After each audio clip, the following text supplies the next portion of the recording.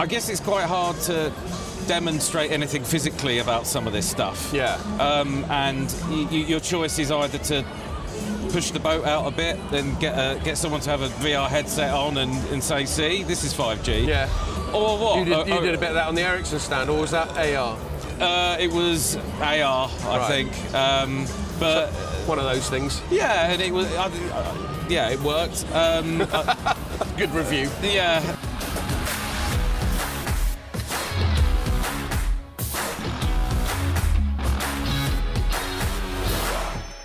Hello and welcome to this special Telecoms.com podcast live from Mobile World Congress 2022, where Orange has been kind enough to let us use their stand. And we're lucky enough to have Philippe Lucas of Orange here to kick off the show. And we're actually going to try something a bit adventurous, because Philippe's got to clear off in about 20 minutes.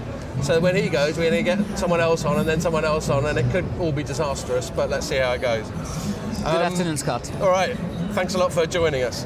I just think that the most appropriate thing to start talking about is just the show itself. So I'm not going to do the usual format of the podcast where we break it down.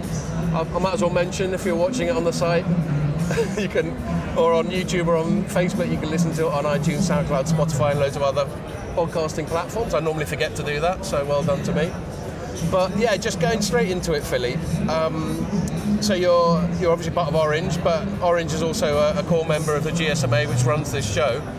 I just wonder if you could give me your personal view and your professional view of how this first full Barcelona Mobile World Congress for 3 years has gone. It's quite amazingly positive this year. Many people, but not too many. Yeah. And very positive meetings. It was really refreshing to see people that we have not met, or we have only met through a screen for the last 2 years. And for the first time that we were able to see each other face to face, that was really cool. A lot of smiles on the face, despite the events that are striking outside. Certainly. And so that was a great moment to meet the people again. So very positive. Yeah, I think so. I'll drink to that. Cheers. Please, go ahead. Cheers. I completely agree. I wrote a piece just at the start of the show, just reflecting on, especially given the context, the global context of all this crazy stuff that's going on, how it feels more important than ever just to be able to get together with people, have a chat, maybe have a drink, and just remind ourselves, what it's all about. Just the simple pleasures of socializing and talking shop. Socializing, discussing, exchanging, and confronting ideas as well, and this is something that you need to do. You can only do it when you are having informal relationships. Yeah. So it's not only the formal meetings that we have had that were important, but also the discussion side, the side discussions we have had with the different people. And many meetings we have had, we are having additional discussions right on top of the normal business, I would say. Yeah, and it's it's the old cliche of like people do business with people, but it's a cliche for a good reason. And there's nothing like just being in front of someone, getting the non-verbal sort of communication, making eye contact, all that sort of thing. And obviously we've just come through 2 years of Zoom, which is fine. Not only Zoom, but all of the different video conferencing systems. Yes. But other video conferencing services are available. Exactly. But I think everyone's just a bit sick of it, to be honest. Completely sick of it. Yeah. And I was there last year. And we're only 1/10 of normal, I would say, attendance, right? Compared to a usual show. 2 years ago, it has been cancelled at the very last minute, I would say. And interestingly, of course, this one is again refreshing, not only because there are people, but also because there is probably the right number of people. Yeah. Not too many, but not too few, and the right ones. Well, I agree with that. I mean, presumably the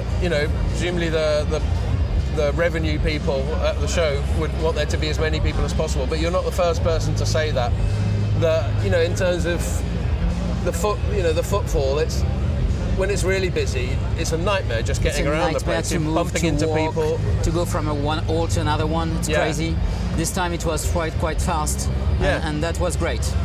Yeah, and I've heard estimates that there's about 60,000 or so here, which is still a hell of a lot of people. Which is, roughly speaking, half of the normal attendance, yes. So, Orange is a member of GSMA. Maybe you should have a word and say they've got a cap for the attendance at 60 from now on.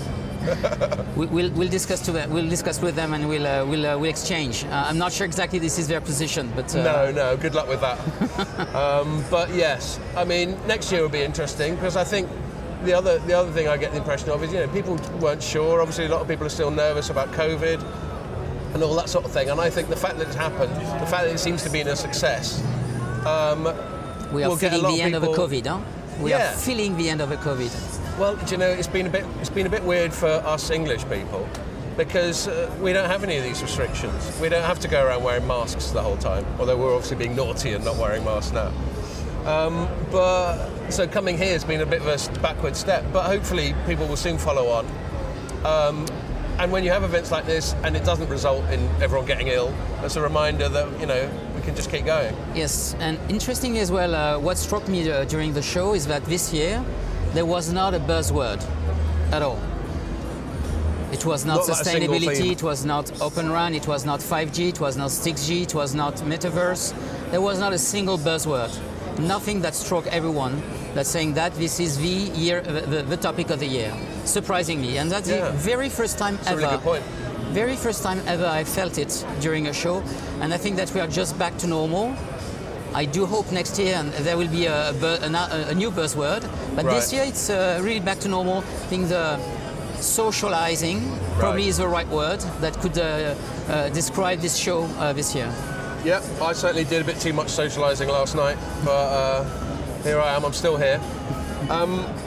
Yes, I mean, there's so many themes. I was certainly anticipating it. We did a preview podcast, and we're anticipating the obvious buzzwords, 5G, Open RAN, public cloud, that sort of thing. But I completely agree, there hasn't been one that's just jumped out. Not one. No. So what about for Orange? You head up the devices side of Orange, is that right? And I've got to admit, this year, I used to be a smartphone analyst back in the day before this job.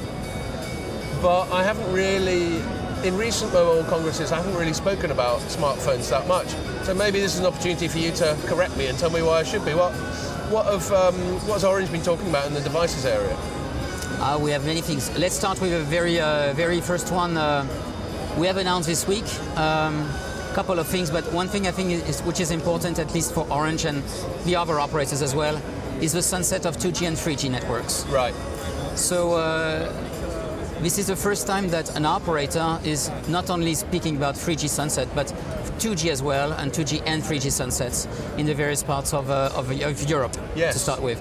So this is an announcement for us which is an important one, because we are preparing the mindsets of customers, consumer, I would say B2C and B2B customers, that in 25, 28 or 30, we're going to stop, depending on the countries, 2G or 3G. I don't want to go too much on the announcements, but France will stop 2G first in 2025, and then 2028 3G, and then Europe a bit the opposite. Yeah, in a way it's sort of counterintuitive. You sort of think, why have we still got these things at all when we're already onto 5G? So why can you tell us why they're still there, but why it's now possible to switch them off at last? First, there are still some customers, not so many, but there are still some customers using 2G and 3G. And guess what? We have also roaming. And roaming customers with 2G and 3G devices coming to our countries as well. So that's one of the rationale to go to still support these solutions. And on the B2B side, very often there are a couple of people companies who are having devices lasting for some years, right. And so they need these things to continue to be still active. So we are preparing the mindsets. We are giving the time to customers to say, hey guys, we need to start moving to 4G/5G solutions when you want to. And you have dates now, so you're able to prepare. We are going to help them to migrate and transition to the 4G and 5G when they're not there yet. In addition, you need to check to understand that even if we have a massive now 4G devices, not all of them are able to make voice calls on 4G networks. And so in that case, if you want to do it, you have to fall back to 2G and 3G. Yeah. So we need to ensure that progressively these devices are disappearing and transiting and being transformed to the 4G and 5G devices. And how's it been received? A lot of people going, oh my God, what am I going to do without 2G, 3G? I think that was a bit expected for some people, for sure. The question was when, and I think that we are now putting some dates, and we are going to talk to customers more and more. The announcement was done on Monday, so it was still a bit short time for getting all the feedback from our customers, but I'm very certain that it will be taken very positively because it's giving the time and perspective to people to prepare themselves. And what are the benefits or what's the driver? Why are you doing it? We cannot have all generation one after another one after 10 years, or having to pile themselves up and up, because it means that we have to have 2G, 3G, 4G, 5G. We are looking at 6G as well. Yeah. So we cannot maintain all these networks in parallel. There are some elements which can be disconnected, and as quickly as we do it, I think that's better. Less maintenance, less issues, better security, and I think that's important these days with new technologies and so on. So it's important that when we are adding new technologies, we are also thinking about switching the previous ones off progressively as well. Yeah, well, I mean, it stands to reason. That's why I said initially it's sort of counterintuitive that it exists at all, but I guess that's something about telecoms, as you know, there is a legacy that you need to take care of. A long tail. And of course there are new devices appearing in the market with 5G and very exciting and so on. But you have a long tail of devices and customers still using the 2G and 3G networks. I know. I learned that actually. I won't name them, but speaking to another operator, they were talking about this stuff, and I was surprised to hear that, like, a lot of people in the UK, for example, have still got 3G phones, like, because they only get a new phone about once a decade or something like that. Actually, Orange does not sell any 3G phones anymore for some time. So, no, well, but it doesn't. Unfortunately, the install base is here, and it's not complete decision yet. And what else on the devices side have you been talking about? We've of course talked to many vendors this week, and this morning we have announced with a partnership or an increased partnership with Samsung, typically, on many different topics. We think first it's an important player, as many others, but this one is particularly important, and we thought it was a good timing to re-strengthen the relationships between us on some topics. First, we'd like to increase the adoption of eSIM by the market, and we'd like to ensure that... Is Orange being quite proactive on eSIM? We are quite proactive. All our countries, even in MEA, almost all of them are able to provide now eSIM to customers when they need. And so we need more devices. There is a kind of chicken and egg issue, and we wanted to stop that chicken and egg story and saying, hey guys, don't wait for the devices to be here, or don't wait for the operators to be ready. Let's move to ensure that the devices are ready, and so that all the operators progressively they will move things forward. Yeah, I think that's one of the key topics. It's not the only one, but one of the. I think eSIM's a really interesting topic, and it's particularly interesting to hear an operator being so in favour of it, because on one level, in terms of the sort of legacy business model of mobile operators, eSIM makes it easier for people to switch away from you. So, but it's already easy, Scott, to switch from an operator to another one. You can keep your number already. So what you might as well embrace it. It's not really the issue. I think that we are entering a world of digitalization. Everything is digitalized. I'm going to have my twin tomorrow, my digital twin as well. So, but I'm sure you're going to have yours as well, and very soon. Yeah, probably. So what is happening is that how can we be also supportive of all our business companies or business partners to digitalize themselves, and ourselves not being able to digitalize our own processes? I think we will not be credible in that case. Yeah. So this is something on which we are very keen to look at, to promote. It's not easy, very honestly, for internal purposes, but also to re-educate the customers. And we try to ensure that we're going to provide the best customer experience, and that's why also we're working with these guys like Samsung to make things as I was just going to easy ask, as possible. are the device makers increasingly just having eSIM as standard in their phones? Is that? If you look at a famous company in Cupertino, all their phones are supporting eSIM since the iPhone 10, if I'm not mistaken. Right, okay. So it's quite a long time. And more and more players, we've talked this week, are confirming us that they're also moving massively towards eSIM. So that's something that will become something behind us next year, I hope. And so that we can start entering in the next processes. Yeah, and then once it becomes standard, you don't even need to have the conversation about it. It just becomes the new normal. Exactly. And all that sort of thing. And then it's already evolving towards iSIM, which I understand is like integrated into the SoC, into the actual chipset. into the chipset. Does that, apart from it being obviously a more efficient and presumably more compact way of doing it, does that confer any other additional benefits? You know what? You don't care. The customers, whether they are B2B or B2C, they should not care whether it's E or iSIM. Yeah, that's a technical detail. Definitely a technical detail. It's an issue for the industry, or it's a topic for the industry players, but not for the customers. So don't care about it. Yeah. We do. In the end, we call it eSIM, so that there is something which is, from a customer's perspective, there is no difference in the customer journey. So forget it. From an industry perspective, that is potentially easing the processes to have iSIM. We just need to ensure that it is really well certified compared to an eSIM, a chip, a single chip, because an eSIM is a SIM. Just smaller than the one that we are using on your phone that you can use with your hands. It's much smaller for sure, but it's the same, still a SIM at the end of the day. Technology behind. iSIM is an integrated one, so we need to ensure that it is certified the right way. So that's I would say, the topic that we are trying to solve now within the industry. When it's done, the two are working the same way. Yeah, no, and there'll come a time where the thought of getting a little bit of plastic and having to stick it into a slot in your phone will seem... And guess what? Less plastic, less CO2 emission, less plastic. Nice green angle there. Ticking lots of boxes. Exactly. So yeah, what else? Is there anything else that's been going on with Orange at the show that you fancy talking about? We're also with Samsung. Typically, we are also increasing two things. In addition to eSIM, is also what we call personalization of devices.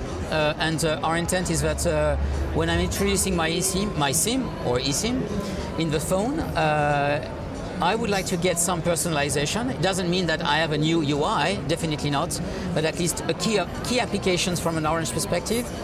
My Orange, my Orange TV, and a couple of applications, my Orange Bank solutions and so on. So a couple of applications that, depending on the countries, we would like to expose to the customers directly without the customers to have to make any specific, I would say, stroke any key or make any manipulation on their mobile phone. The whole thing just enables a greater degree of sort of dynamic interaction between the operator and their customers. Yes, and not asking the customer to go on the store, download the applications and so on, which is a bit painful, and they don't understand why they should do this kind of stuff when they are with Orange, I'm sure of.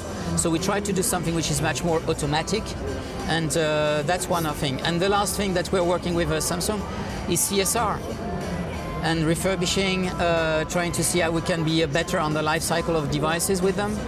This is for us something that we are very keen to push. Yep. I was making a short presentation yesterday on eco rating.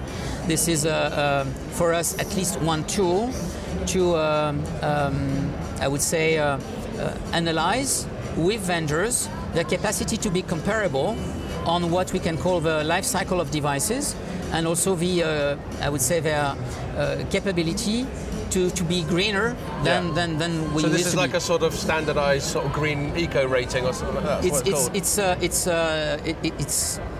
It's a way to rank what the OEMs, what the vendors are doing to be greener. There are a lot of things, from extraction of rare materials, packaging, transport, what do you do for end of life, and so on and so forth. So many different areas that we try to put, and we do in the end one ranking or one mark that is over 100. And the question is, which one is good? Very honestly, this year we're going to see the first marks. Okay. It will not be I would say 100 on over 100. So definitely that's a not. perfect score. Right, yeah. But what I'm interested is the evolution. And what I want is that next year we're going to push forward to have that the average ranking for all the vendors should move up. Yeah. And individually they should move up as well. And if it becomes sort of publicly known, And it presumably will. there'll be commercial incentives to try and improve your score. Exactly. Yeah. And so first, that will be a mark for the industry. Second, we will push this mark towards the end users so that they will be more and more accustomed to it. At the very early days, I'm sure they will not understand what it means. Yeah. And progressively they will, as we do for your, I don't know, washing machine, for instance. You have a mark for energy consumption. I think we have letters in the UK. The same for us. Is that an international thing? Yes, but Right. you have A to H or something like this. Yeah. And now they are all A, so you are A+++++. Right. And this is exactly what we would like to have. Sounds a bit like exam marks. Well, look, I mean, I know you're a busy guy, and you got a shoot off reasonably soon. We're going to try this, what could be a rather awkward process of swapping out interviewees on the pod. Good. But thank you very much both for being on the podcast and for letting us use your stands. That's much appreciated. Scott, thank you very much for the interview. All See right, you next pleasure. time. Cheers. Thank you. You want to do Mary? Yeah. What should Hello, I do? Should I audience. greet Mary or should we just start from her sitting down? What do you think? We're rolling. We're rolling. Okay. Just sit down. All right, Mary. Oh my god. Hi, sweetie. Did you get one of my beers? I did get one of your beers. Excellent. Because I can't do drinking alone. Well, exactly. do it like this, no? Sure. It's not going down as smoothly as it does back in London, if I'm honest. I got to bed at 6 last night. Oh my God. When will I ever learn? I mean, I went to bed at 4, but I slept until 2. I mean, Well, sorry. sorry. I did end up missing an appointment I had with Andrew. Did you? Yeah. Well, I did not go crazy. Right. You know, I was pretty good, and it just was. You know, a friend of mine had to get up and go to the flight. He had a flight at 6, and I'm like, You got flight 6 today? he had a flight at 6 today. Oh, sorry. Yeah, so because he- you're out tonight, of course. Yeah. He had a flight at 6 today, so I just stayed up with him until 4. Right. You know, and he but I- powered through. Yeah. I thought I was going to end up powering through, actually. When it got to about 5, I was like, damn, should I even bother going to bed? But please, I did. Anyway, well, let's introduce you properly. Hello. Obviously, anyone who regularly watches podcast will know Mary Clark. I'm so delighted to be here. Yeah, it's great. This is certainly the first time we've done it in this setting, isn't it? Yeah, I think. yeah. Oh, no, We were we did it up in the upstairs. garden Yeah. one year. Yeah. Yeah. Pierre was saying like 3 years ago. Yeah, With Jamie. and we're getting you out for dinner later. We'll see if we can really knacker ourselves out later. Terrifying. So yeah, So scary. I mean, what I've been doing, like I was chatting to Philippe. Yeah. Just then, I don't even know if I've introduced Philippe properly. Anyway, whatever. Just saying, the show seems to have gone pretty well. So I'll just start by asking you, Yeah. how it's been. How's it been for you, Mary? How's it been for me? Really fabulous. It feels so good. You know what I mean? Everyone is so happy to be here. One of the things I find buzzy, isn't it? totally buzzy.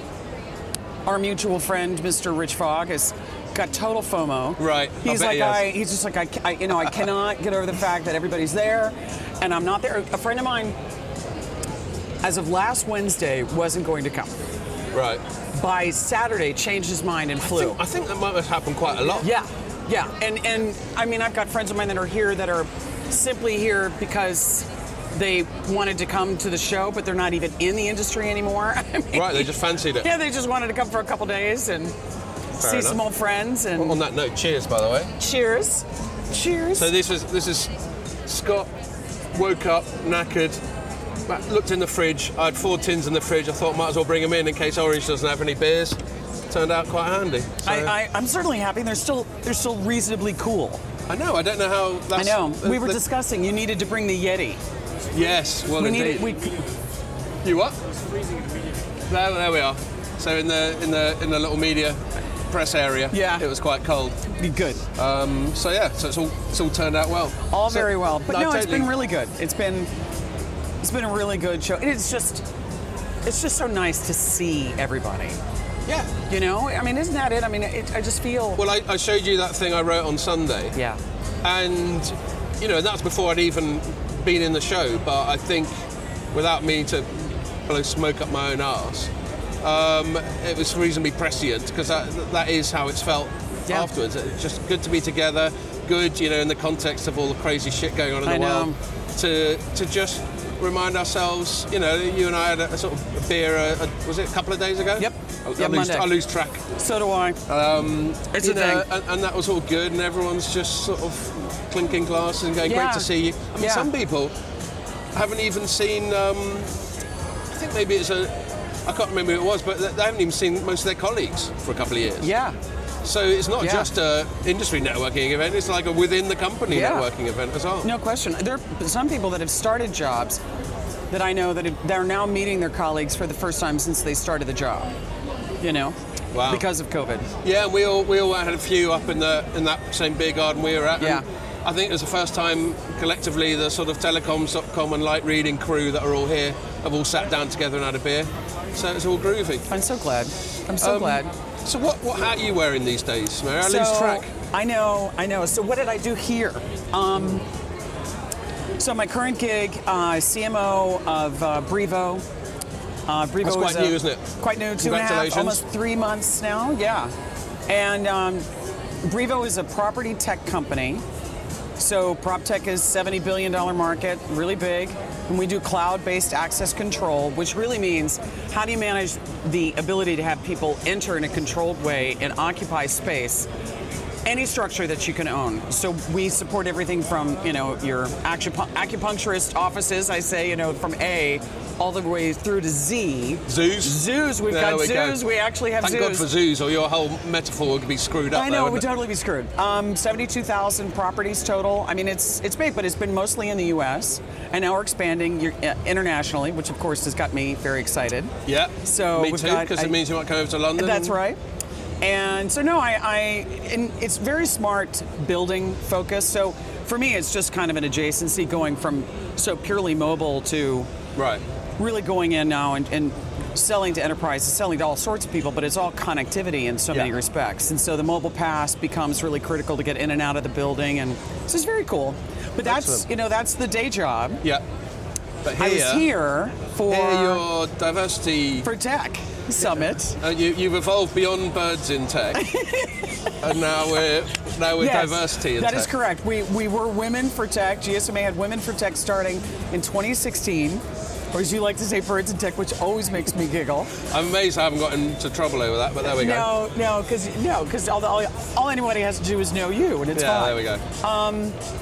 So then we moved it, GSMA changed it to Diversity for Tech in June of 2021 for that show that happened here. Yeah. And that was a much smaller show. I was here, I came to that. At the time I was consulting, so I didn't even have really a full-time gig, so I came on my own dime for that. Good for you. Because it's so important to me. I'm here, doing the same thing, really. And so we had 3 sessions on Monday, 3 panels. It was 9:30 to 12:30, and amazing.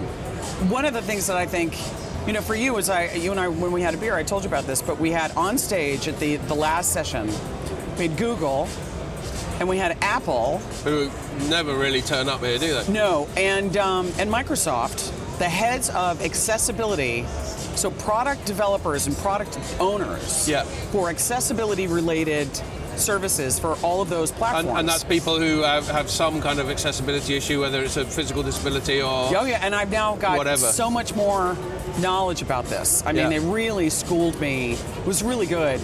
But, I mean, kind of from the industry point of view, we've never had Apple on stage at the show ever. So the fact that GSMA was able to get that on stage and have them be there, I mean, but what was so cool about it is that they collaborate constantly, this group. They're constantly working together on different things. So for example, I learned a lot. So when we think about a device, there's vision impairment, right? So that can be low, they can call it low vision, or completely blind. Then you have different auditory issues, slight to very, none, no hearing at all. You have motor issues, so something physically is not working, right? Your legs, hands, whatever the case may be. want to get this right, cognitive. So whether it's everything from dyslexia to spectrums and autism, the whole thing, where it's the cognitive, all of these different types of disabilities. And then you have permanent disabilities, temporary disabilities, and situational disabilities. So you need glasses that's in some ways a situational disability. Certainly is. Right? Right? And I'll tell you what's really bad now. I've got to the stage, I'm 50, where now I've got to take my glasses off to see stuff close to me. I go around like this. Exactly. So that, you know, it's not so dignified. So then you do so when we touch our phones and do the tap and spread like that, that's for situational disability. Because we have something that's situational where we can't see it. And we got to be able to use it. These guys developed all of that. Good stuff. Yeah. Good stuff, and it's interesting. I mean, look, you know, from our conversation in the past, that there's a part of me that whenever companies start talking about that sort of thing, the virtual signaling, drives you crazy. The virtual signaling does, but I do try and suspend it because for two reasons. Firstly, I don't want to be just an absolutely incurable skeptic about everything. Sometimes you've got to take things at face value. Yep. You know, I'll call a company out if they seem to be paying lip service but not doing anything substantial. Right. That's fair enough. But then the other one is that if we have to put up with a little bit of slightly sort of syrupy marketing speak about this stuff, but they also help with accessibility and that sort of thing, then fair enough. Who am I to begrudge them that? Well, and to kind of I'm trying to mellow out, Mary, basically. But what you also harp on about, which I think is absolutely right, is that, you know, there's a revenue component to this, right? There's an actual business case. There are 1.3 billion people with disabilities around the world. So you don't want to walk away entirely from that market. Yeah. So, you know, so this is part of what they're doing, is serving that community. And I learned about, they've got the Apple, I guess it was, they put in LiDAR, which, you know, on the camera. Okay. And so the LiDAR now, when, I guess it was the 13, you can turn on the LiDAR camera, and if you're blind, it can give you some indication. I still don't know exactly how it works, but it will give the distance. Yeah.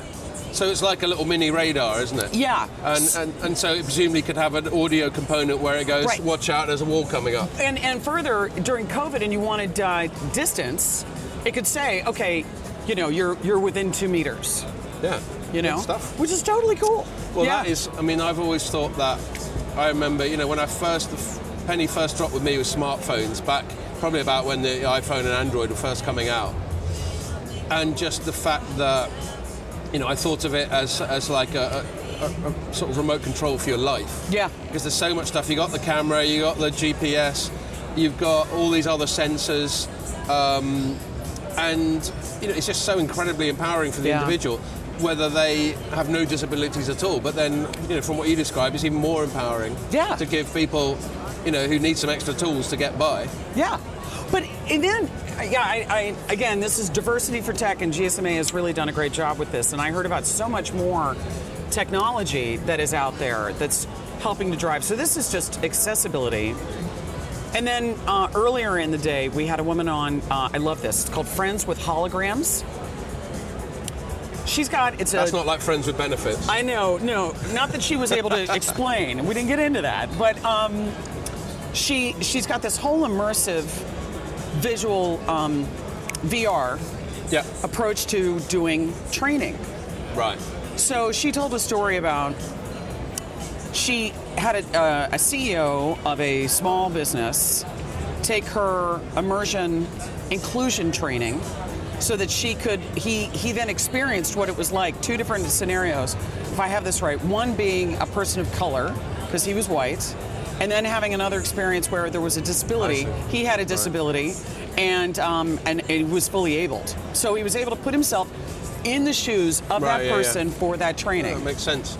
And he got out of both of them, looked at her and said, that wasn't training. That was an emotional experience. And he went in the following week and proceeded to make all sorts of changes to his business simply because he had had this incredibly different experience. Yeah, and more generally, some of the conversations I've had with in the show where, you know, like, you know, the industry's been trying to sort of justify the investment in 5G for ages. Oh, yeah. And honestly, they've often struggled, in my opinion. Oh, yeah. And one of the use cases they come up with is AR and VR, and I've always thought, well, hold on a sec. You know, VR, how many people are going to be walking around with a VR headset strapped to their face? Talk about your LiDAR thing. Yeah. They'd need that to stop them just walking into lampposts. Or a big bubble. yeah, exactly. Just big, big wrapped donut. in bubble wrap. Exactly, yeah. But really, it's a business thing. It's not a consumer thing.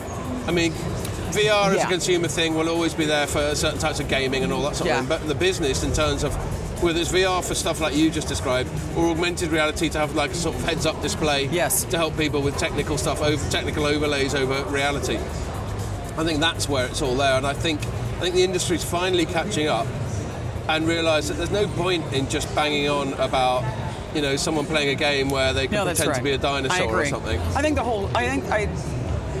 I really hope that we're past this sort of 5G for consumer. This is the greatest thing ever. Yeah. Because it makes no sense. No, not.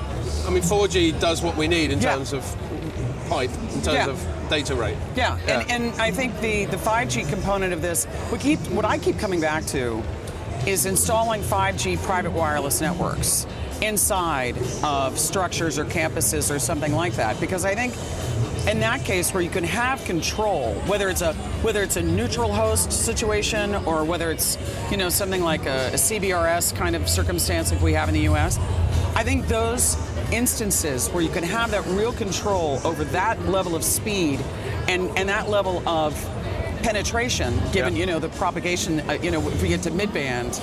I mean, that's got huge. I think for in-situational environments, the heads-up display stuff that you talk about, and the kind of immediacy that is needed for certain use cases, and they've got the money. A consumer doesn't have the money, you know. No. It's just not.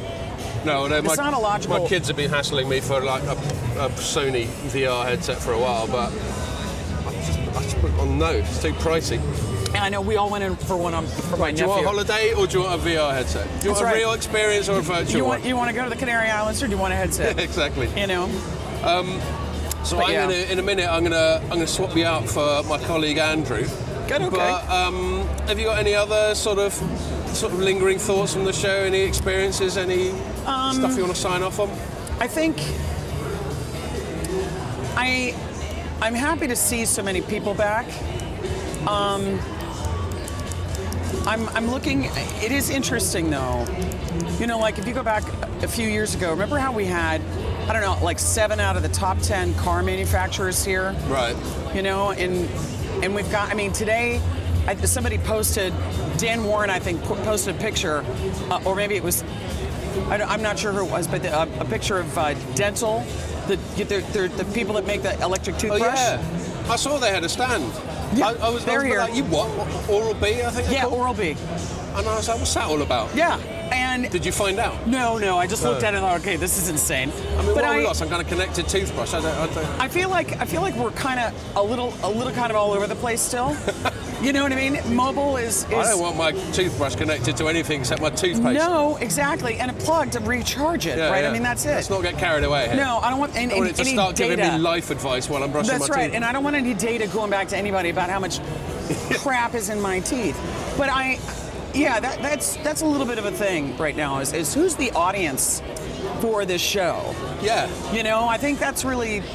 All of the traditional ones, like we're sitting in an operator, and this is really cool that Orange is letting you do this. I think that's fabulous. Very nice of them. You know, and you're surrounded by all the operators, and they have a very clear presence to be here, and that's understood.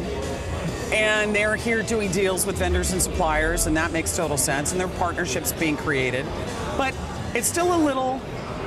I feel like the whole idea of connectivity unleashed is kind of helping them figure out who else they can attract in. Still feels like they're sort of groping around for the real. We used to have a huge media presence in terms of like publishers and advertisers, and you know that sort of, you know, I think of MediaLink having a whole section up in Hall 8 a few years ago that was a whole marketing track. Right. You know, that's not here. So I think it's the audience issue. For me. Yeah, well, and it's interesting. So I've heard speculation of attendance of about 60K, maybe 65, something like that. Yeah. Which I think is better than I would have expected. I wouldn't have been surprised if it was more like 40. Well, it was 20, barely 20 when I was here in June. Yeah. And that was crickets. We only had Hall 1 and Hall 2 and Hall 3. That was it. Yeah, we couldn't have been bothered to come. No, and I did. We did because you're more professional than we are, which isn't saying much.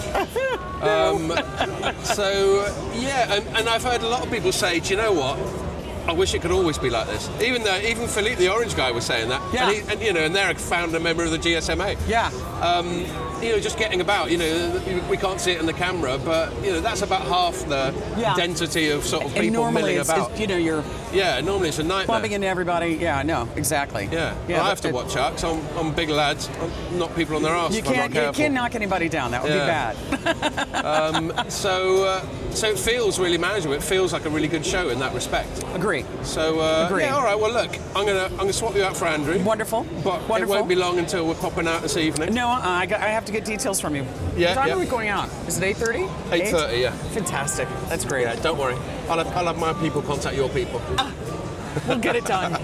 Okay. Okay. We're gonna try the awkward swap over and get Andrew in. Thank you. I still don't know if Ian's gonna make it.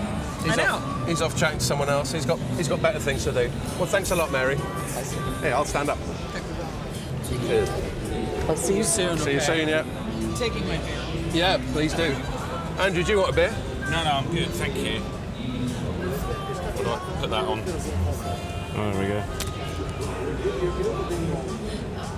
Cool. What? So, you're kind of super subbing for Ian at the moment. Who's, I don't know who he's chatting to, maybe Rakuten, I think, maybe. And so we'll see if he suddenly pitches up at the 11th hour, we'll get him on. But it's great to have him. This will be the first time to introduce the people who don't know. Andrew's deputy editor at telecoms.com, started last December, was it? Yeah, December. So it's been like 2 or 3 months. I feel like culminating in this, you've really been sort of thrown in. You've had sort of deep immersion in it. How's it all going? Yeah, it's probably the best way to learn. I think when I first joined, people were already talking about whether or not this was going to happen, Mobile World Congress. And we were kind of watching the headlines of do people pull out or not, which is kind of the process that I understand happened last year. But look, thankfully it has. That was 2020. I mean, the way it played out in 2020 is, you remember how the pandemic, we started in January and you heard that there was something going around in China, and then by March the whole fucking world was shut down. Yeah. That's kind of what happened to the show as well. Right. Initially we were writing speculative stories, just going, well, maybe 1 or 2 people will drop out, and then Ericsson bailed, and then within about a week they just had to pull the plug. Yeah.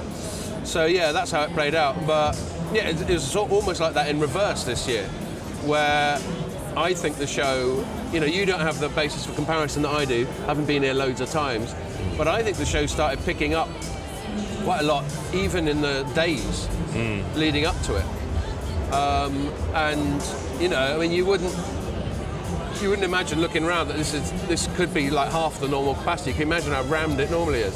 People keep saying that. I've heard estimations. They talk about 50 or 60k, and apparently that's about 50% of what it would have been. Yeah, I think the biggest it's ever been is about 110k, something like that. Yeah, well, the halls would have been busy if so. I don't know whether there was slightly more capacity given in that situation, but it's a really busy show. I mean, my comparison point will be CES. Yeah, you've been to a few of those, haven't you? Been to a few of those, and it's similar in tone.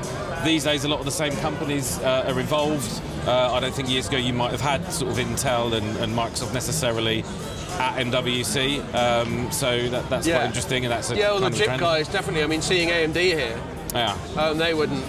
I don't think they would have been relevant a few years ago. No. So there's all that. And how about for you? How have you found it? What are your first impressions? Yeah, first impressions, I mean, everyone's delighted to be here, it seems. Not that you can tell because they're masked up half the time. Yeah. You assume they're smiling. It's interesting. You try and look for sort of mega trends and what the themes. You could probably predict what a few of them were before coming in. 5G, obviously, Open RAN and things like that. I mean, one thing I've noticed is sustainability is a huge thing. It's a huge thing in corporate messaging, whatever industry. It's becoming a more sort of core part of what they go on about, as opposed to a sort of more peripheral box ticking. They're sort of integrating it more centrally, aren't they? They're integrating it within technological innovations or product launches. So it's the impression is given that they're launching a product in order to save the planet, not we're launching a product and trying not to be byproduct. too much of an eco-vandal about it. Yeah, and you know, you can pick apart some of that or not, but it's definitely something that's talked about a lot here. Other trends, obviously, use cases of 5G. There's a lot of VR helmets going around. Right. What do you think of that? Because I was just chatting to Mary before you about that, and how I get the B2B sort of specific circumstances. Yeah. But I'm still not buying it from a consumer angle. What do you think? No. In terms of the VR stuff, I guess it's quite hard to demonstrate anything physically about some of this stuff. Yeah. And your choice is either to push the boat out a bit, then get someone to have a VR headset on and say, see, this is 5G. Yeah. Or what? You did a bit of that on the Ericsson stand, or was that AR? It was AR, I think. But one of those things. Yeah, and it was. It worked. Good review. Yeah, I think. I mean, what else are they to do? Because the alternative is like they had at the other side of the stand, which was just a parade of antenna. That's your other way of demonstrating it, isn't it? And that's. I do feel for the big kit vendors when they're, because their actual products, while they're very clever and very important, are pretty boring. They're just sort of light grey boxes. I could change the colour a couple of times at least. Do you know what I mean? Like the new iPhone. Is that so much to ask? Yeah. Yeah, well, careful what you wish for. They'll start putting rainbows on them and stuff. But anyway, I won't go there. I'll get myself in trouble. I thought, have you seen much talk of like metaverse? We're talking about AR and VR and that sort of thing. But have you seen the metaverse word used a lot? I haven't. But then I haven't really been around as much as you have. Yeah, it is. I mean, it came up in the conversation we had with Nokia, where they were indulging in a bit of future gazing, really, and which I think is always, good to get your head above the trenches sometimes and go, what is all this greater connectivity all in service of? And it was quite an interesting interview, and he was talking about, the 5G will power the metaverse and early adoptions of that. The wider tech industry is all ablaze with talk of that. What about at the show? Have you come across it a fair bit? I'm seeing nods to it. It hasn't come up too much in my conversations, but what is where the metaverse starts and the VR stuff ends? I don't really know. I mean, it feels like a bit of a reach. It feels like one of those. I mean, I know the Bethesda's going to be there, and obviously, clever, informed people like Mark Zuckerberg are making big bets on it, and I'm sure they're not just doing it without having given it a bit of thought. But in the context of telecoms, it just feels like another of those sort of forced 5G use cases. Like, you're going to need lots of 5G to make the metaverse happen, do you? Well, it's the consumer 5G, isn't it? It's how do you make 5G sound really vital in a consumer sense? Yeah. And then metaverse comes along, and maybe it's a jumping on the bandwagon thing, but I get it. Because again, if not that, then you're back to the antennas and you're talking about the real nuts and bolts of this stuff, which I'm sure is also happening in conversations. But you've got to paint a picture for people. Yeah. You got to say why. Yeah. And I'm not hugely convinced by certain metaverse stuff either. But I think it's one of those things that it just hasn't quite revealed itself yet. So let's see. So one other thing, we're probably going to start wrapping up soon. I've got a feeling Ian's not going to make it. Is that no one's heard from him? I think he's still in a briefing, and we're running out of time. But that's absolutely fine. What was I going to say? So you in the space of 2 or 3 months, you've gone from not. I mean, I know you've been a tech journalist for a while. But you've gone from not knowing much about the telecoms industry to suddenly covering some pretty arcane stuff like, Open RAN and all that sort of thing. How do you reflect on that sort of deep dive, all the stuff you had to pick up, all the stories you've been writing at the show? How do you feel about the telecoms industry having had it inflicted on you?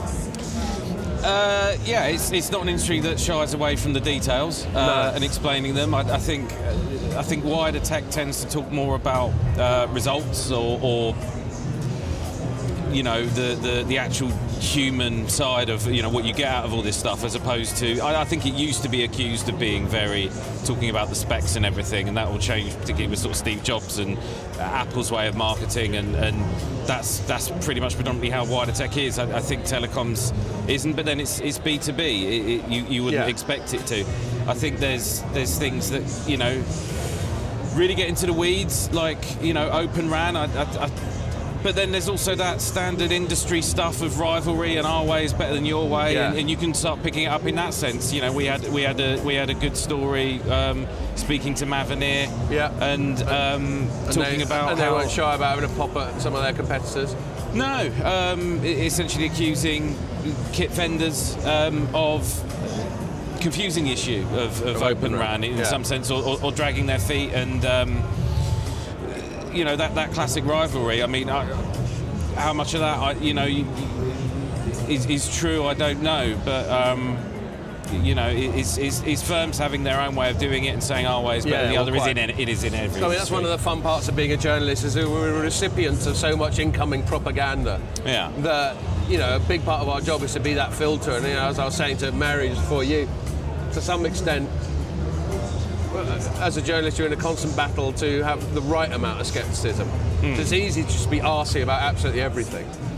But you've got to give credit where it's due, and all that sort of thing. For example, one story I wrote from the show was about Huawei, who obviously gets a lot of stick from the West. But I actually thought, given that no one's ever demonstrated to me that they're definitely do the things that they get suspected of doing in terms of being a security threat. I think good for them. They've fronted up. They've obviously spent big again. We went and hung out with them in the W Hotel as well, didn't we? And I quite like the fact that they sort of brought their A game to the show. Yeah, it's interesting with them. I think the impression I got, and from speaking to them, and while we were at the dinner, it seems to be they're a firm that were known and famous for the telecoms unit, and that's the stuff that where they clashed with the US administration and are now banned, but they're huge. They do all sorts of other things as well. So it feels a bit like, it's a great big stand. It's like, here's everything else we do, and they're seeing how much of that will stick, and go, because that might be our new product, our new specialisation in the West. If they're allowed to do any of that, who knows? They talk about sort of automation software for vehicles. Yeah. Now, fine, but then could the US turn around and go, well, not exactly. That either? It does feel like a bit of a game of cat and mouse, doesn't it? And they go, all right, we'll have a go at this, and then the US might go, nah, you can't do that either. And who knows? But at the moment it feels a bit like, here's our market stall, here's all our goods. Which one takes your interest, and whichever that turns out to be, you might see them be, because they can then still be active in that area. But cool. Yeah. So last thing, just switching it to more the social side. So we went out fairly large on Saturday. Sunday we were right, but we still went out. Yeah, we were out for dinner. Monday was relatively quiet for me. Last night I somehow ended up getting to bed at 6 a.m. Nicely done. We were out with BT, but that was wrapped up by about 1 or 2, wasn't it? Yeah. And then I got home, and then this mate of mine, shout out to Jules, thanks for leading me astray, Jules. And you know Jules, don't you? From years ago, I think we met, by the way, another person I just bumped into in the media area, Tim Green. Oh, really? Yeah. So I'll hopefully try and meet up with him, and maybe we'll all get together. Tim Green's a telecoms journalist from way back. Yeah. And so Andrew and I first met when I was editor of a magazine called PC Retail, and you were a writer on it. That's right. And Tim Green was there on mobile entertainment and all that. That's right. Yeah. Anyway, so then there's last night, and then we go out tonight. How are you finding the social? Are you keeping up? You're not too knackered? No. It's fine. I think lots of espressos help. Which are abundant on the show floor and the little press paddock they've set up for us. Yeah. So that's always good. That and cookies, which is your sustenance for the day. That's taking all the food groups, isn't it? Exactly. I think everyone's been, I'm sure this is a very tired point, but everyone's been locked up to whatever degree for 2 years, and I didn't necessarily think things like this would come back, No. and they sort of are, you know, in good to see. every real sense, and it's great to just do all that normal human stuff again. We're still wearing masks, so it's not quite normal. But Don't get me started. I'm having to we're restrain back there. myself and not having a massive little bitch and moan about the whole thing. But, you know, what can you do? It is what it is. Different countries have got different things. Thankfully, in the UK, we're sort of mostly over it. Yeah. But, yeah, I've got through it without moaning too much, I think. I'll let you be the judge of that. Well, All right, man. I think we'll wrap it up there because I think Pierre's got to fly home, haven't you, mate? So, first podcast ever, I think. For ages we had without Ian. So, you were sorely missed, mate. But yeah, we'll wrap it up there, and thanks a lot. And we'll get you on more frequently now, whenever you fancy it. sounds All good. right, man. So, thanks a lot for listening to this special Mobile World Congress Telecoms.com podcast. Make sure you join us for the next one.